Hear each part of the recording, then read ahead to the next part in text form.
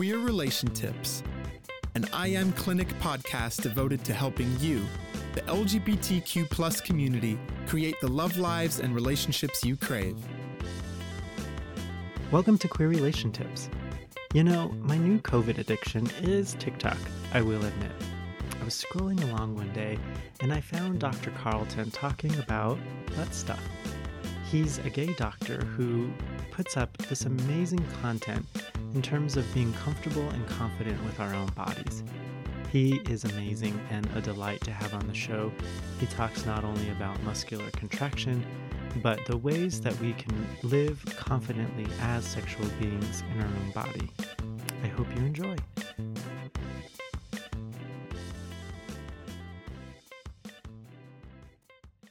So I found you on TikTok, which was really fun. I kind of liked your butt stuff videos. It was very informative and helpful. One thing that I found fascinating, just for me personally, was just that the prostate is such a pleasurable center in the body. Definitely. And if we could talk to not just the gay men right now, but if we could just talk to men Absolutely. and deconstruct the stigma. You know, one of my best friends is a straight cisgender man, and I'm always saying, dude, you gotta try this. Absolutely. Amazing. Absolutely. And I actually did a video about that recently as well. One of my favorite TikTokers is a straight guy, UPS truck driver, and he said he made a video with him going, "Not sure how I feel about it," you know, the song in the background, and his the title of it was "When She Sticks a Finger in Your Butt While She's Blowing You." So I immediately grabbed onto that and said, but what a lot of people don't know is, where is the prostate? The prostate is a walnut-sized gland that's a couple of inches inside the rectum, but it's actually beneath the rectal skin, the rectal vault. So I guess the best way to describe it is if you're bent over and you're going to the doctor for your prostate exam, you're bent over the table, they slide the finger in directly in about 2 inches, and then they press down. That's where the prostate is. So you can kind of, if you explore yourself, it would be, you know, if you're on your back, it will be the opposite. So, you know, when you're bent over facing forward and somebody's behind you, it's going to be, they're gonna look at 6 o'clock on the clock, and that's where the prostate is, a couple of inches in. Now, it'd be at 12 o'clock if you're on your back, and you know, from the top. So for sure. Yeah, so you know, tons of nerve endings there, and plus the prostate is responsible for making a lot of the juices in our ejaculate. So just simply by touching that area alone, you'll probably start having some emissions, and the sensation of the stimulation of that area at the same time as the head of the penis is just insane. So if someone's never tried that before, and obviously it doesn't make you gay, that's just your body. That's a normal part of your body. Absolutely. Yeah. You know, I find it, the emotion that's coming up in me, if I were going to be honest, is sadness, because it's, you know, there's so much stigma, not only around the queer version of sex, but just as men, that we have to be only, I'm going to use this word on purpose. Sure. Because I think it has its roots in patriarchy, but men can only penetrate. To be the one who is penetrated is emasculating. Exactly. You know, it's very sad. It's very sad, even if it's just a finger in the anus to hit that G spot. It's still, for whatever reason, part of toxic masculinity or patriarchy, and it's very, very shaming. And the sadness is to say all men, straight men, gay men, whatever it might be, a trans person, to say, yo, you're missing out on something beautiful, a part of your body that should be respected and appreciated. I agree. It's very it's very saddening, because, you know, I think our society, especially even in gay society, a lot of people don't respect bottoms as masculine men. Not that that's important to be masculine or feminine or either, but just to automatically assume that if somebody's a bottom that they're not masculine is a huge misstep. I mean, it has nothing to do with whether or not you're masculine or not. It's just a pleasure center. And so many people miss that because they are afraid to be labeled, or they're afraid of what they might like. So yeah, I agree. Luckily there's so many people exploring these days, and there's so much communication that is being demystified, and the taboo of it is being taken away. And that's part of what I'm trying to do on TikTok, is say, hey, listen, guys, straight guys, hey, it feels awesome. You got to try this. You don't know what you're missing. This is incredible. Yeah. And to include it not as a novelty or like this weird thing that people are doing now, but almost kind of like this archaeological discovery to say this has been here the whole time. Absolutely. And how do you integrate it into your sexuality as a part of who you are, rather than as this novelty that you get to play with? Right, exactly. Yeah, I think that so many people put themselves into a box, and they don't step outside of that area, and they miss so much. Mm-hmm. Absolutely. I'm thinking, what if, I'm kind of going to pivot here just a little bit, but let's say a gay son. Let's just pretend you have a gay son, and he says, or let me back up. You just have a son. Okay. And he says, Dad, what should I know about my body? I'm getting ready to have sex. What do I need to know? From your medical background, how would you answer that question? Well, that's a big question. I think being as honest as possible is the most important thing, from the parental standpoint of things. I think describing how sex works from the standpoint of, in the beginning, just the basic biology of where things are, what things do, why things work the way they work. I talk about it's nothing to, first of all, put in that there's nothing to be ashamed about with sex, and completely take away the taboos about it and talking about it. It's something that should be easily spoken about between a parent and a child. Describing the basic anatomy of things, how they work, and how different things may make you sexually aroused more than others. Yeah, absolutely. Yeah. I think that it was interesting. I was an adjunct professor for a long time teaching graduate students sexuality and counseling. And we would pull in these charts, one of the vulva, one of, the penis and the scrotum. Sure. And it was kind of this diagram, and graduate students studying counseling in a diagnosis class for sexual dysfunctions had to label, and they could, hardly any of the students knew any parts of the body. Right, exactly. And it was fascinating to say, as a cisgender man, to not know anything about my body, or a cisgender female to watch them kind of fumble and say, I have no idea what label goes on which little line, And I think that's really important too, because, not only part of your sexuality, but especially in a young man, you need to know what you're looking for testicular cancer. What's normal, what's not normal. You have the testicles that are, nice and smooth, but at the top you have the epididymis, which is kind of like a little lumpy, bumpy area. And some people don't know what that is, and it freaks them out. They think they've got testicular cancer because there's a lump there. You need to know what to examine for in the cases of, the testicular nodule. That could be important and can save your life.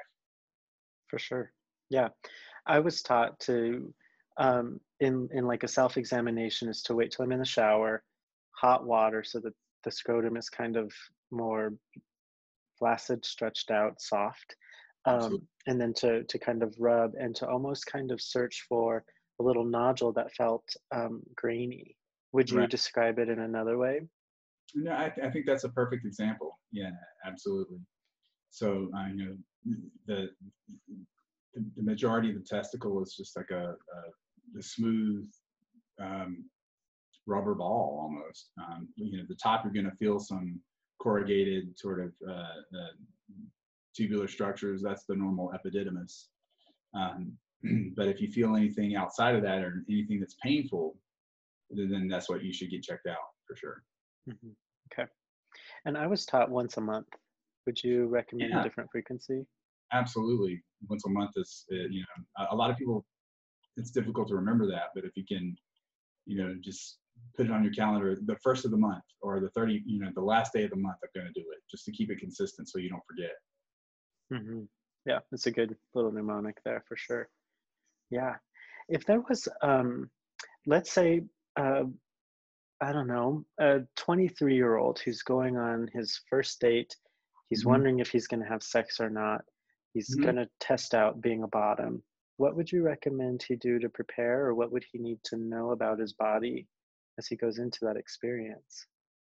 Well, I think a sex date definitely, especially as a bottom, requires some planning. A lot of people are lucky enough to not have to plan for that.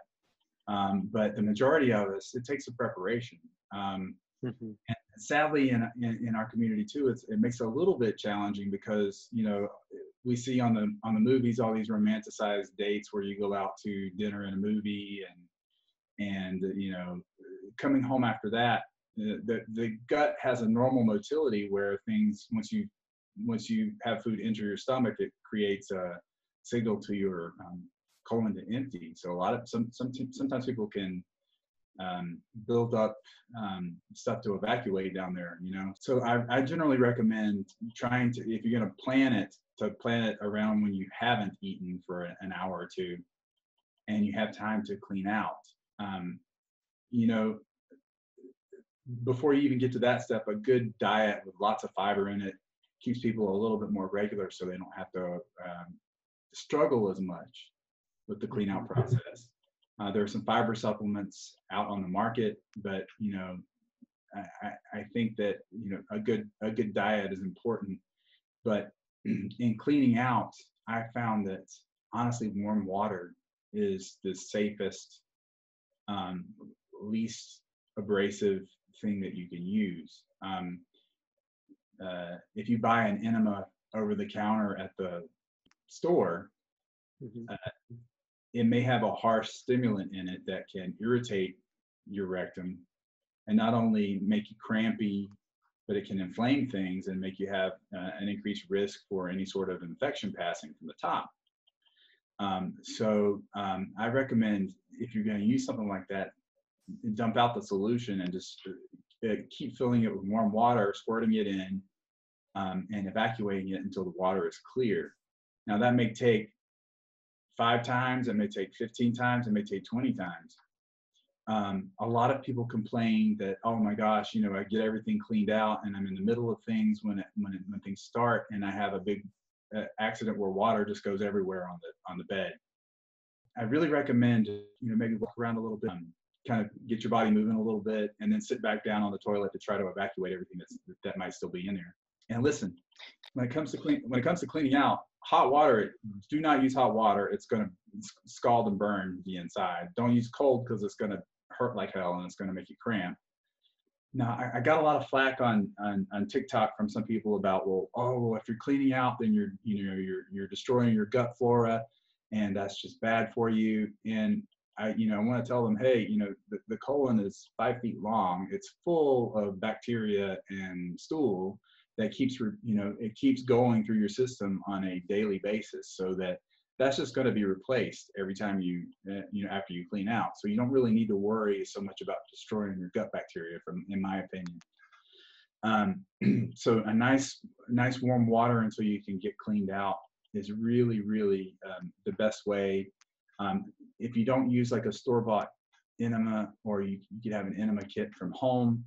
A lot of guys that are experienced in this have something called a shower shot, which is something you can buy from an adult store that you can attach onto your toilet or onto your shower, and that helps easily. It's got a nozzle on the end of it that's easily slides up into your rectum. You just have to be careful with the water pressure, because you don't want too much pressure, because it can be painful.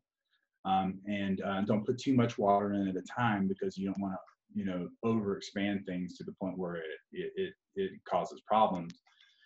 But definitely cleaning out with warm water, getting things out of you is important, because not only for the experience of the top, but also the experience of the bottom. If you have stuff in your rectum and you have someone stick their penis in you, it might hurt. It's not very pleasurable.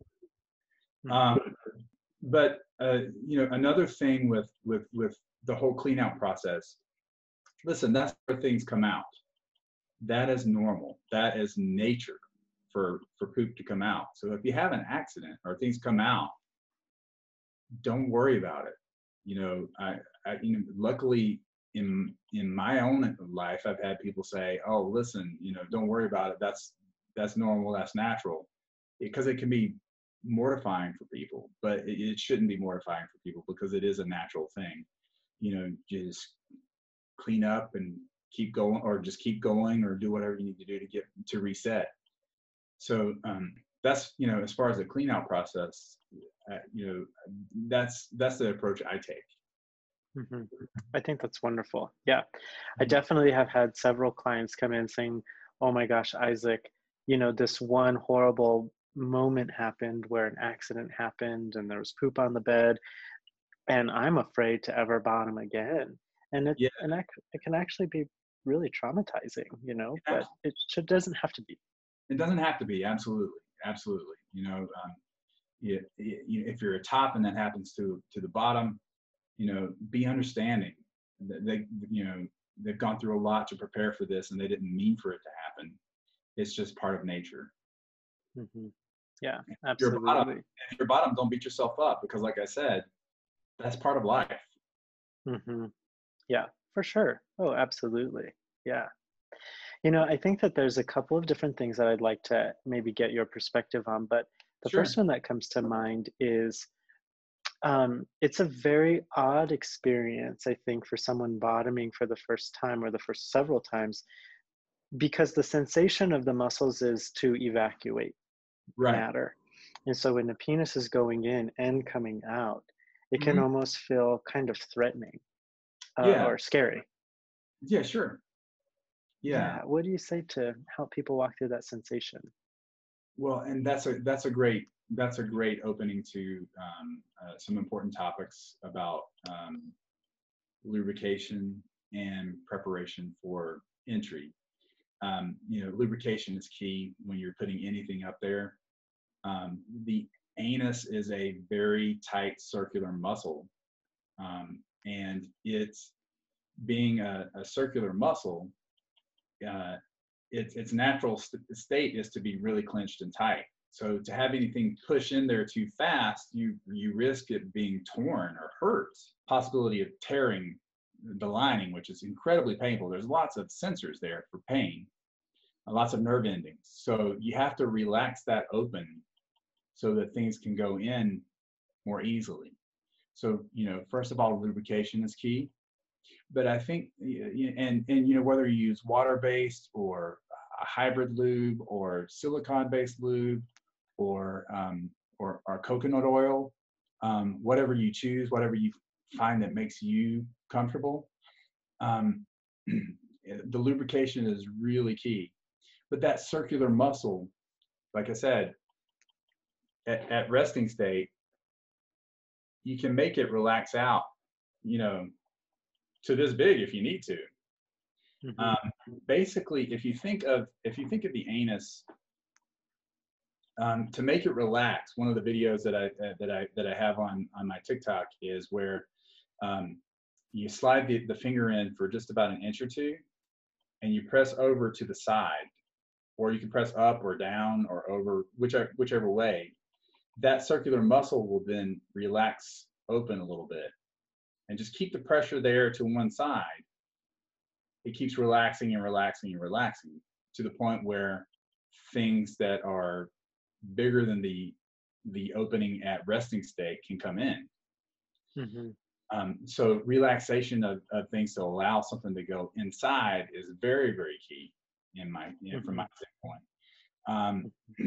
Some people don't like fingers in their butt though. They don't, so if you can manage that with progressive sized toys. There's a lot of stores that have like progression and like little butt toys that can gradually stretch things open a little bit more.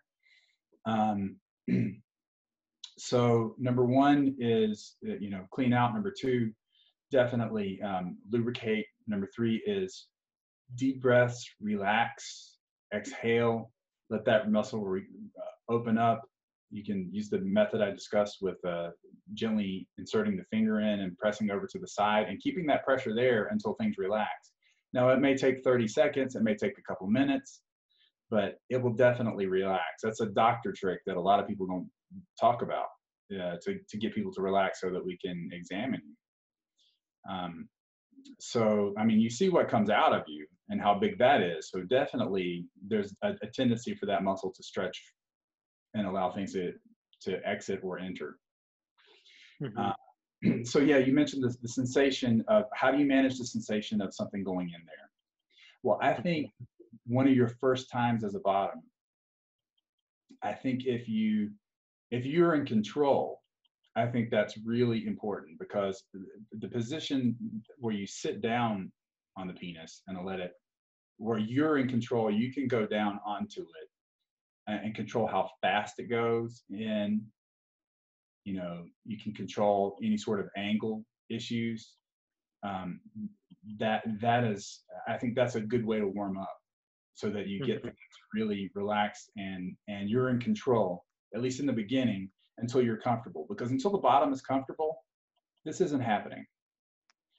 It's not going to be a pleasant experience until the bottom is very comfortable with what's happening. So in my experience, sitting down on the penis until things open up and relax, then you can switch positions. And I think positioning is different for everybody. Some people don't like certain positions because of the way their body is made. Some people have curves in their anatomy that's natural that they can't do missionary, or they can't do doggy style, or they can't sit down as comfortably just because the way their body is made. It's also frequently dependent on your partner, because penises are, as my grandma used to say, penises are like sunsets. They're all beautiful. They all have different curves and shapes. Some up, some go down, some bend to the left, some bend to the right, some are straight as an arrow. So I think experimenting with whoever you're with at the time is important to try to figure out what is comfortable and what's pleasurable. Yeah, absolutely. One of my favorite little pieces of advice that someone gave me is let the entry happen on the exhale. And for whatever reason, that was just, it's so helpful. For me, it's kind of like when I'm inhaling, it's like tension, but to exhale is the release. And I like that. Yeah, that's a good way, because a deep breath with an exhale really relaxes things and allows things to go in. But also very important to manage that speed of entry. Some guys just jam it in there, and it hurts so bad, especially the first couple of times. If you do it that way, you have to go nice and slow. You have to have lots of lube. You have to have the right angle, and you have to be a little bit more in control, I think, so that you get relaxed enough to let it happen. And then once you get relaxed, you can go to it. I mean, upside down, all around, whatever floats your boat. But just getting really relaxed and comfortable, and so that things can happen. Right. And even sometimes you can do all this stuff and it's just not working, or it's painful, or it's just a bad day. That doesn't mean you can't have sex again some other day. It's just, part of life, part of the game. Who knows what could have been going on that day. It's important not to beat yourself up about those things, because we all have those experiences. We have all had a sexual experience where things didn't quite go the way we planned them, and that's just that's part of life. So sometimes we learn from those experiences about what to do next time, And sometimes it's a just is-er. You don't really Hmm. have, you can change. It's just something that happens. Right. Yeah. Yeah, absolutely. There was, I think the sensation of going in, absolutely, but the sensation of something coming out, especially during intercourse. Mhm. I think I recommend for a lot of my clients to literally get to know their body. What does it feel like to go in? How slow Absolutely. do you need to go? But then also, what does it feel like for something to come out? And to trust that sensation to it's a new sensation because you're used to the thing coming out. It feels like an accident. And Right. so when you're in charge of what's coming out, to learn that you can trust that sensation as well. I agree. I think that's really key and very important, because the more comfortable you are with your own body and your own sensations, the better of an experience it's going to be. Hmm. Yeah, absolutely. Hope you're enjoying the show so far. I wanted to take a moment to let you know about a unique opportunity Queer Relation Tips is offering. Over the past 10 years, I've sat with people and couples and walked them through some pretty difficult times. We all want thriving lives, but creating the love lives and relationships we crave is a journey, and Queer Relation Tips wants to help you on that journey. We're accepting inquiries from those who want to come on the show and sit with a therapist and gain some insight into their struggles. Whether that's helping you find peace with your identity, ways to emotionally handle an unsupportive or critical family, help getting past roadblocks in your sexual relationships, or maybe ways to save your relationship that you fear is headed for disaster, we're here to help. For more information about how to become a guest, visit www.iamclinic.org/queer-relation-tips. That's iamclinic.org/queer-relation-tips. Thanks for listening. Now let's get back to the show. This might be a weird question, but what is it about the prostate? I'm sure there's way more nerve endings there, but is it the pressure? Is it motion? I'm sure it doesn't work like the clitoris in a vulva, but Yeah, I, what is I, it? What is that? Yeah. that's a good question. I think that that everybody sort of has a different thing that makes them feel that special feeling. That really, boy, you're just hitting it at the right spot at the right time. Sometimes it's the angle that it's hit at. Sometimes some people like it slower, some people like it faster. If it's a penis that's going in, the angle of penetration, the way it hits, definitely can be more pleasurable. So if you're not feeling that feeling, change up your position so that you can feel it. If you're going in there first with your fingers, make sure that you have your fingernails clipped really short so that you don't do any sort of scratches or damage in there. I think that a lot of it is just our own angles. Everybody has a little bit different angle than the person next to them. So you just have to find that spot. And also, people ask, well, what do you do? Do you just rub over it like back and forth, or do you press in on it? I think just a nice steady motion over it is what, at the right angle, is what most people find pleasure in.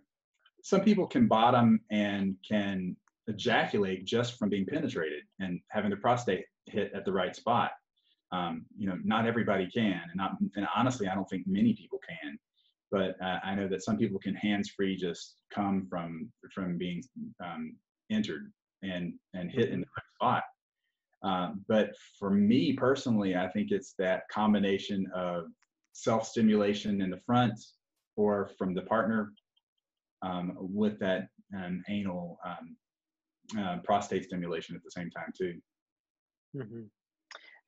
I do agree with you. It is a powerful dynamic that I wish wasn't stigmatized, because Right. it's just how we're made. It's a beautiful function of the body.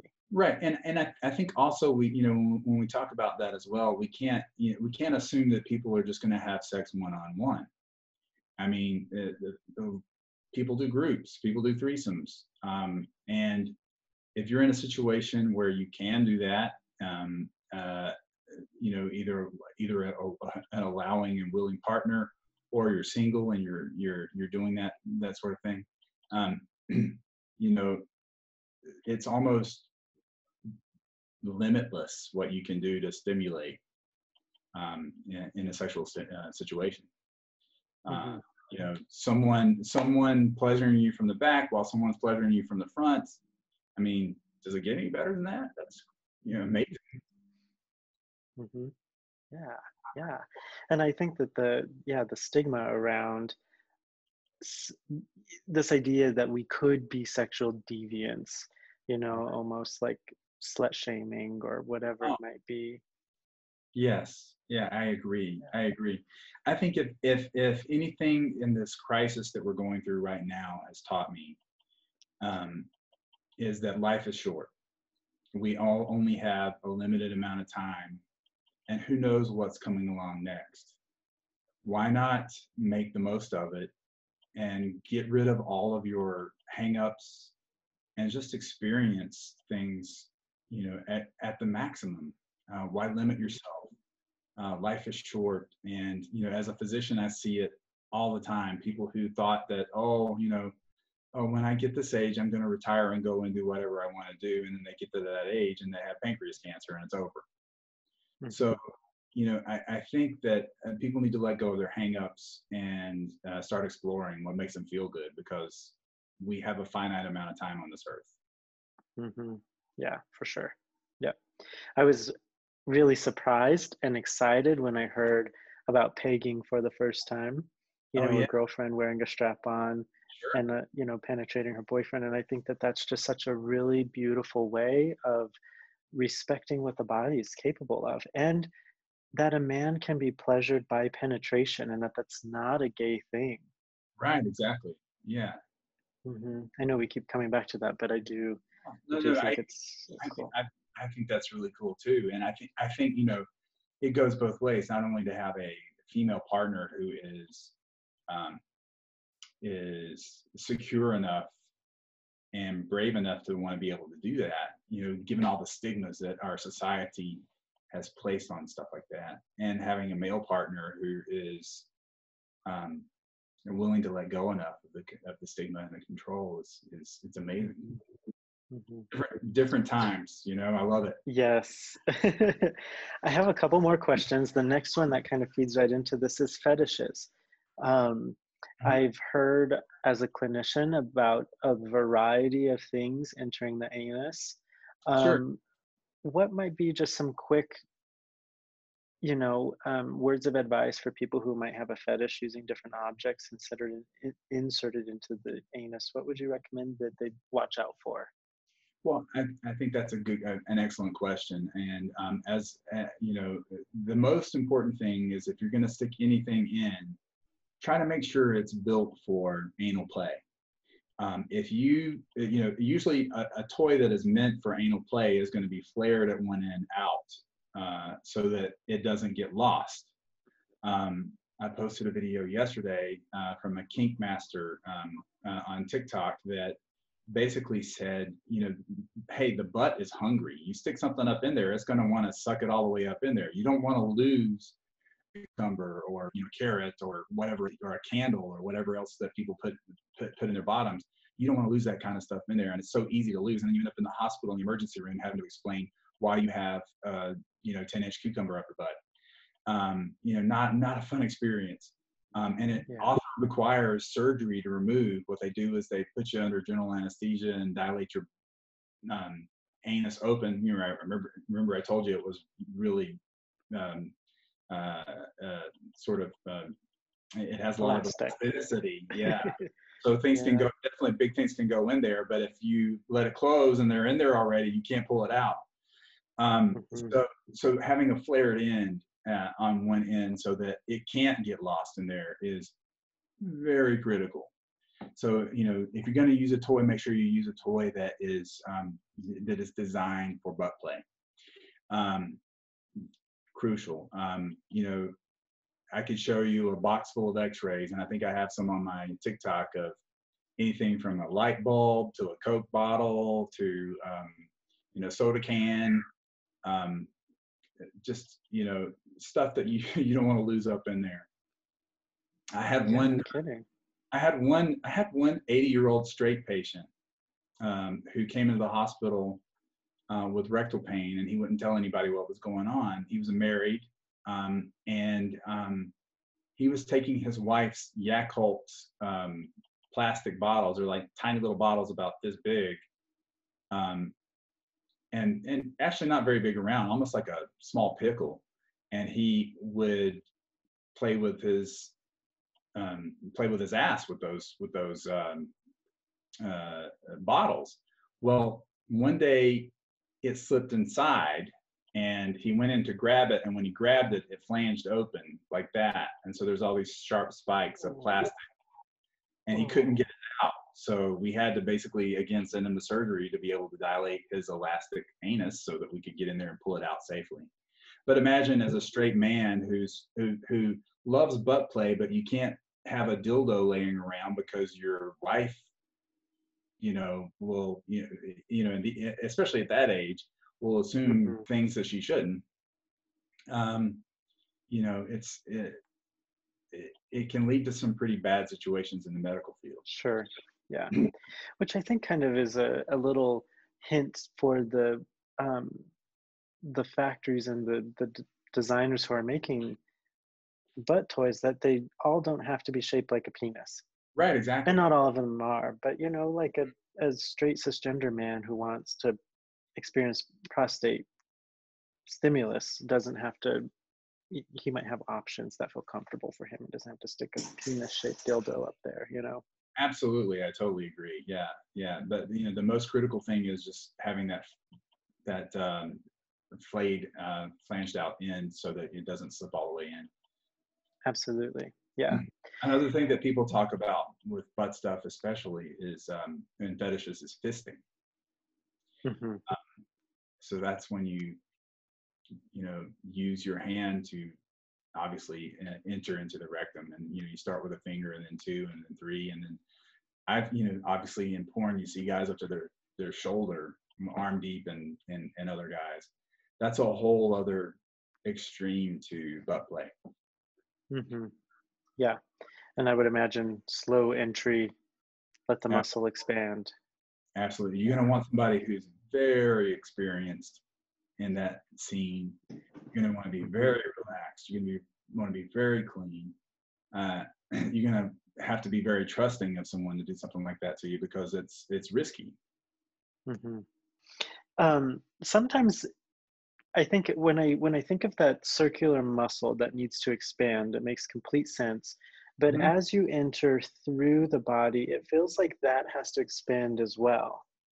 Is that true? Can you just describe what's happening there? Absolutely, there are muscles in that area that have a tendency to be contracted. The levator ani muscles are down there, and so you also have to, as you go in there, you kind of have to let those relax as well, so that you can enjoy things. So it's almost, people describe it almost as like a second sphincter. Like you go in, just that slow, gentle, bottom-oriented, as far as bottom-controlled entry, I think is key for letting that relax. That makes sense. Yeah. Thanks for describing that. No one's ever taught me about that before. Sure. What about, I've had a couple of clients come in talking about internal bleeding. Maybe the entry was too fast, or right. What happens if someone does experience internal bleeding? What should they do? What does the prognosis look like? Well, bleeding is very common down there. It's a highly vascularized area. You have the internal and external hemorrhoidal veins, which basically externally and internally circle that anal muscle. So hemorrhoids are where those veins become expanded and engorged with blood. So that's typically one of the most common things that can cause pain and bleeding, and inflamed hemorrhoid. And usually by having plenty of fiber in your diet, so that you're not pushing and straining, because the Valsalva response of having to push really hard to have a bowel movement engorges that area with blood. So those veins have a tendency to expand. and that can be that can lead to some pretty rough hemorrhoids. And another example is if you're a power lifter and you put a ton of weight on your shoulders and you squat down and you come back up, that that forces tons of blood down into those veins, and so those lifters have horrible problems with hemorrhoids a lot of time. So the hemorrhoidal veins are one thing that you need to be aware of. So lots of fiber so that you're not straining. There are topical creams that can, or even suppositories you can get from your doctor to help soothe the inflammation. Those are key. And then some people have hemorrhoids that are so bad they need surgical procedures like banding, or actually surgical hemorrhoidectomy, where they actually go in and take out the veins. And then a thrombosed hemorrhoid is where there's a blood clot that forms into one of the veins down there, and it's really purple and painful, and you can't sit down, and it's horrible. Now, the other thing that we need to talk about with penetration injuries is a fissure or a tear. An anal fissure is a tear in the lining of that circular muscle, and it's super painful. It feels like you're pooping razor blades. I mean, we're talking really severe, sharp pain. It can sting or burn. You can have bleeding with it. Typically, they heal on their own with fiber, and so the whole thing about fiber is making sure that your bowel movements are soft, so that you don't have anything really rock hard scraping out again, so that you don't keep doing more damage. So keeping your bowel movement soft with fiber or stool softeners. There are also some amazing new topical creams that doctors can give to help heal fissures. Some of them have some pretty brutal side effects as far as headaches and things like that. There's a nitroglycerin ointment that's amazing for healing a fissure. A lot of people have come to me on TikTok saying, hey, I have this chronic anal fissure and it's just not going away, and what do I do for it? Where this nitroglycerin ointment, basically, if you put it on just on the little area that's affected, it causes the blood flow to increase to that area, because nitroglycerin is a vasodilator. So by increasing the flow to that fissure, you have a better chance to heal it. Now, even there's some calcium channel blocker creams as well, but if you get that on your skin, you have to be very cautious with it. Use a glove to put it on. Make sure you only put a small amount on there, and only use it until it's healed up. Some people have such bad tears, though. We're talking really, really bad tears, that they end up having to have surgery, where they go in and cut the anal sphincter muscle so that it doesn't stay so clenched, and allows it to heal. But that's kind of that's a rare thing that somebody would have to have surgery for. Yeah. Okay. Yeah. What about someone who's bottoming, their partner ejaculated inside of them? What do you recommend? Do they clean out? Do they douche again? I think that's a personal choice as far as what to do. There's certainly no harm in keeping it in there. If it's a partner that you trust. If someone is barebacking someone they don't know, you might want to evacuate just to decrease the risk of infection. But honestly, if something's up in there, it's already up in there, So I think one of the very important things for anyone who's barebacking as a bottom, number one, prep. I think that's a very important thing for our younger community, as well as our middle-aged and older community. PrEP prevents HIV, and it's an amazing drug. It's not without its side effects, and it's sometimes harder to get than you would expect. But a lot of times it's pretty easy to get. You just have to make sure that you get your bottom tested. If you're having receptive anal intercourse, make sure that at least every 3 months that you get a chlamydia and gonorrhea check, that you get your RPR for syphilis drawn, that you get your HIV tested. Another huge issue in our community that I don't think a lot of guys are really aware of is human papillomavirus. Human papillomavirus is the virus that causes anal warts. And it is a risk factor for anal cancer. Now, anal cancer is more common in women than in men, but it happens in men, particularly gay men. And if you have HIV plus HPV, the risk is 70 times greater than the general population. So now there's a vaccine available for HPV, and it is approved for people up to 26, but it technically can be given to anyone up to 70.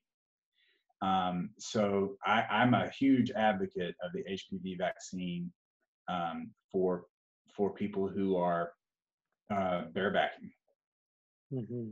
Absolutely. Trust me, I've seen a lot. I've seen cancer. I've seen guys who barebacked a lot and because they were on PrEP and they didn't use condoms. And I don't judge that. Hey, that's your personal choice, right? But I've seen people's rectums carpeted with anal warts on the inside from HPV. So you have a doctor that knows what to check. I mean, a guy should have anal pap smears every year to check for HPV virus and to check for any dysplastic cells. You should have the HPV vaccine if you are okay with getting vaccines and you want to do it. I advocate for it, but you need to have a doctor who knows what they're looking for. I remember one of my experiences is going to a doctor to get an STI check a long time ago. He gave me a pee cup. Here, go pee in this and we'll check you for STDs. And I'm like, dude, that's not the only place I have sex. Right. You got to check the throat, you got to check the rectum, you got to check the urine. You need to have a provider who understands what you do sexually. You need to be honest with the provider. For sure. Absolutely. I have a good friend who is a gay nurse practitioner, and he recommends the same thing. Throat, urine, anus. Like, it's so important. You can't just be peeing in a cup. Absolutely. Yeah. And what's also great about that, especially if you're barebacking, you can prevent a huge, massive outbreak of an STD in your own community if you get checked every 3 months. And some studies have shown that guys who get checked every 3 months actually have a better outcome than guys that don't get checked as frequently. And another thing that I think is important with that as well that we need to consider is that you mentioned bleeding. I had a patient who came to me from another gastroenterologist with rectal bleeding and diarrhea and rectal pain. He was automatically assumed to have ulcerative proctitis, which is an inflammatory condition of the rectum. Nobody checked him for gonorrhea. He went on high-dose immunosuppressants like Humira for ulcerative colitis. Nobody asked him about what he does in his butt. He had chlamydia or gonorrhea, I forget which one it was. And as soon as we treated him for it, all of the symptoms went away. Yeah. So huge miss, right? You have to really be able to communicate with your provider. You have to be able to be honest and open. And you have to have a doctor who knows what they're looking for, what to look for, and who takes care of you. If I might, I'd like to give your audience a website for people to find gay, lesbian, and queer doctors and those who are known to have a good touch with the gay community. The Gay and Lesbian Medical Association, or glma.org, has an online website directory where you can find a provider in your area that's comfortable with gay people. So if you're not having a good experience and you're in Kentucky and you're in Louisville and you don't know where to get a gay doctor, you can go on there and find one. It's amazing. I have a lot of guys on TikTok ask me, how do I get on PrEP? Go to preplocator.org and you can find where to get PrEP in your area. It doesn't matter where you are. Now, a lot of, some guys are just in these rural, like mountain towns where there's just no other option other than the doctor in the town. That's a little tougher. You might have to do some traveling to find a physician who's a little more gay friendly than others. But there are resources out there for the community. That's awesome. I'm so glad that there are. Thank you so much. This has been awesome. Thank you I so need to much. I learn stuff. appreciate This it. is And great. Yeah, for sure.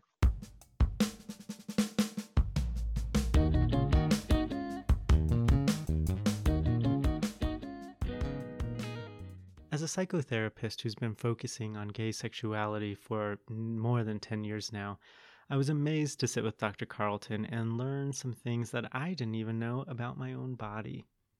As an adjunct professor, it was one of my jobs to make sure that counselors could talk about sex without shame or embarrassment or about awkwardness. And we did this by destigmatizing sexual content, talking about penises and anuses and vaginas and vulvas and different parts of the body. Making sexuality and sex and our bodies a comfortable topic is such an important piece in understanding who we are and making peace with the fact that we are sexual beings. I am so appreciative of medical professionals like Dr. Carlton who can teach us a little bit more not only of our bodies but how our bodies experience pleasure, destigmatizing the fact that we have sexual pleasures, that we are sexually gratified. I hope you enjoyed today's episode, and if you have any other further questions, feel free to reach out to us at our clinic. We'd be happy to connect you with a person who can help, even if that's Dr. Carlton himself. I hope y'all are having a great day. Talk to you later. Mwah. Queer Relation Tips is a podcast sponsored by I Am Clinic, a counseling practice devoted to the LGBTQ+ community with in-person and virtual counseling options available. I Am Clinic. Create the love lives and relationships you crave. Find us online on Instagram at LGBTQ_therapy and Facebook at I Am Clinic. That's I-A-M Clinic.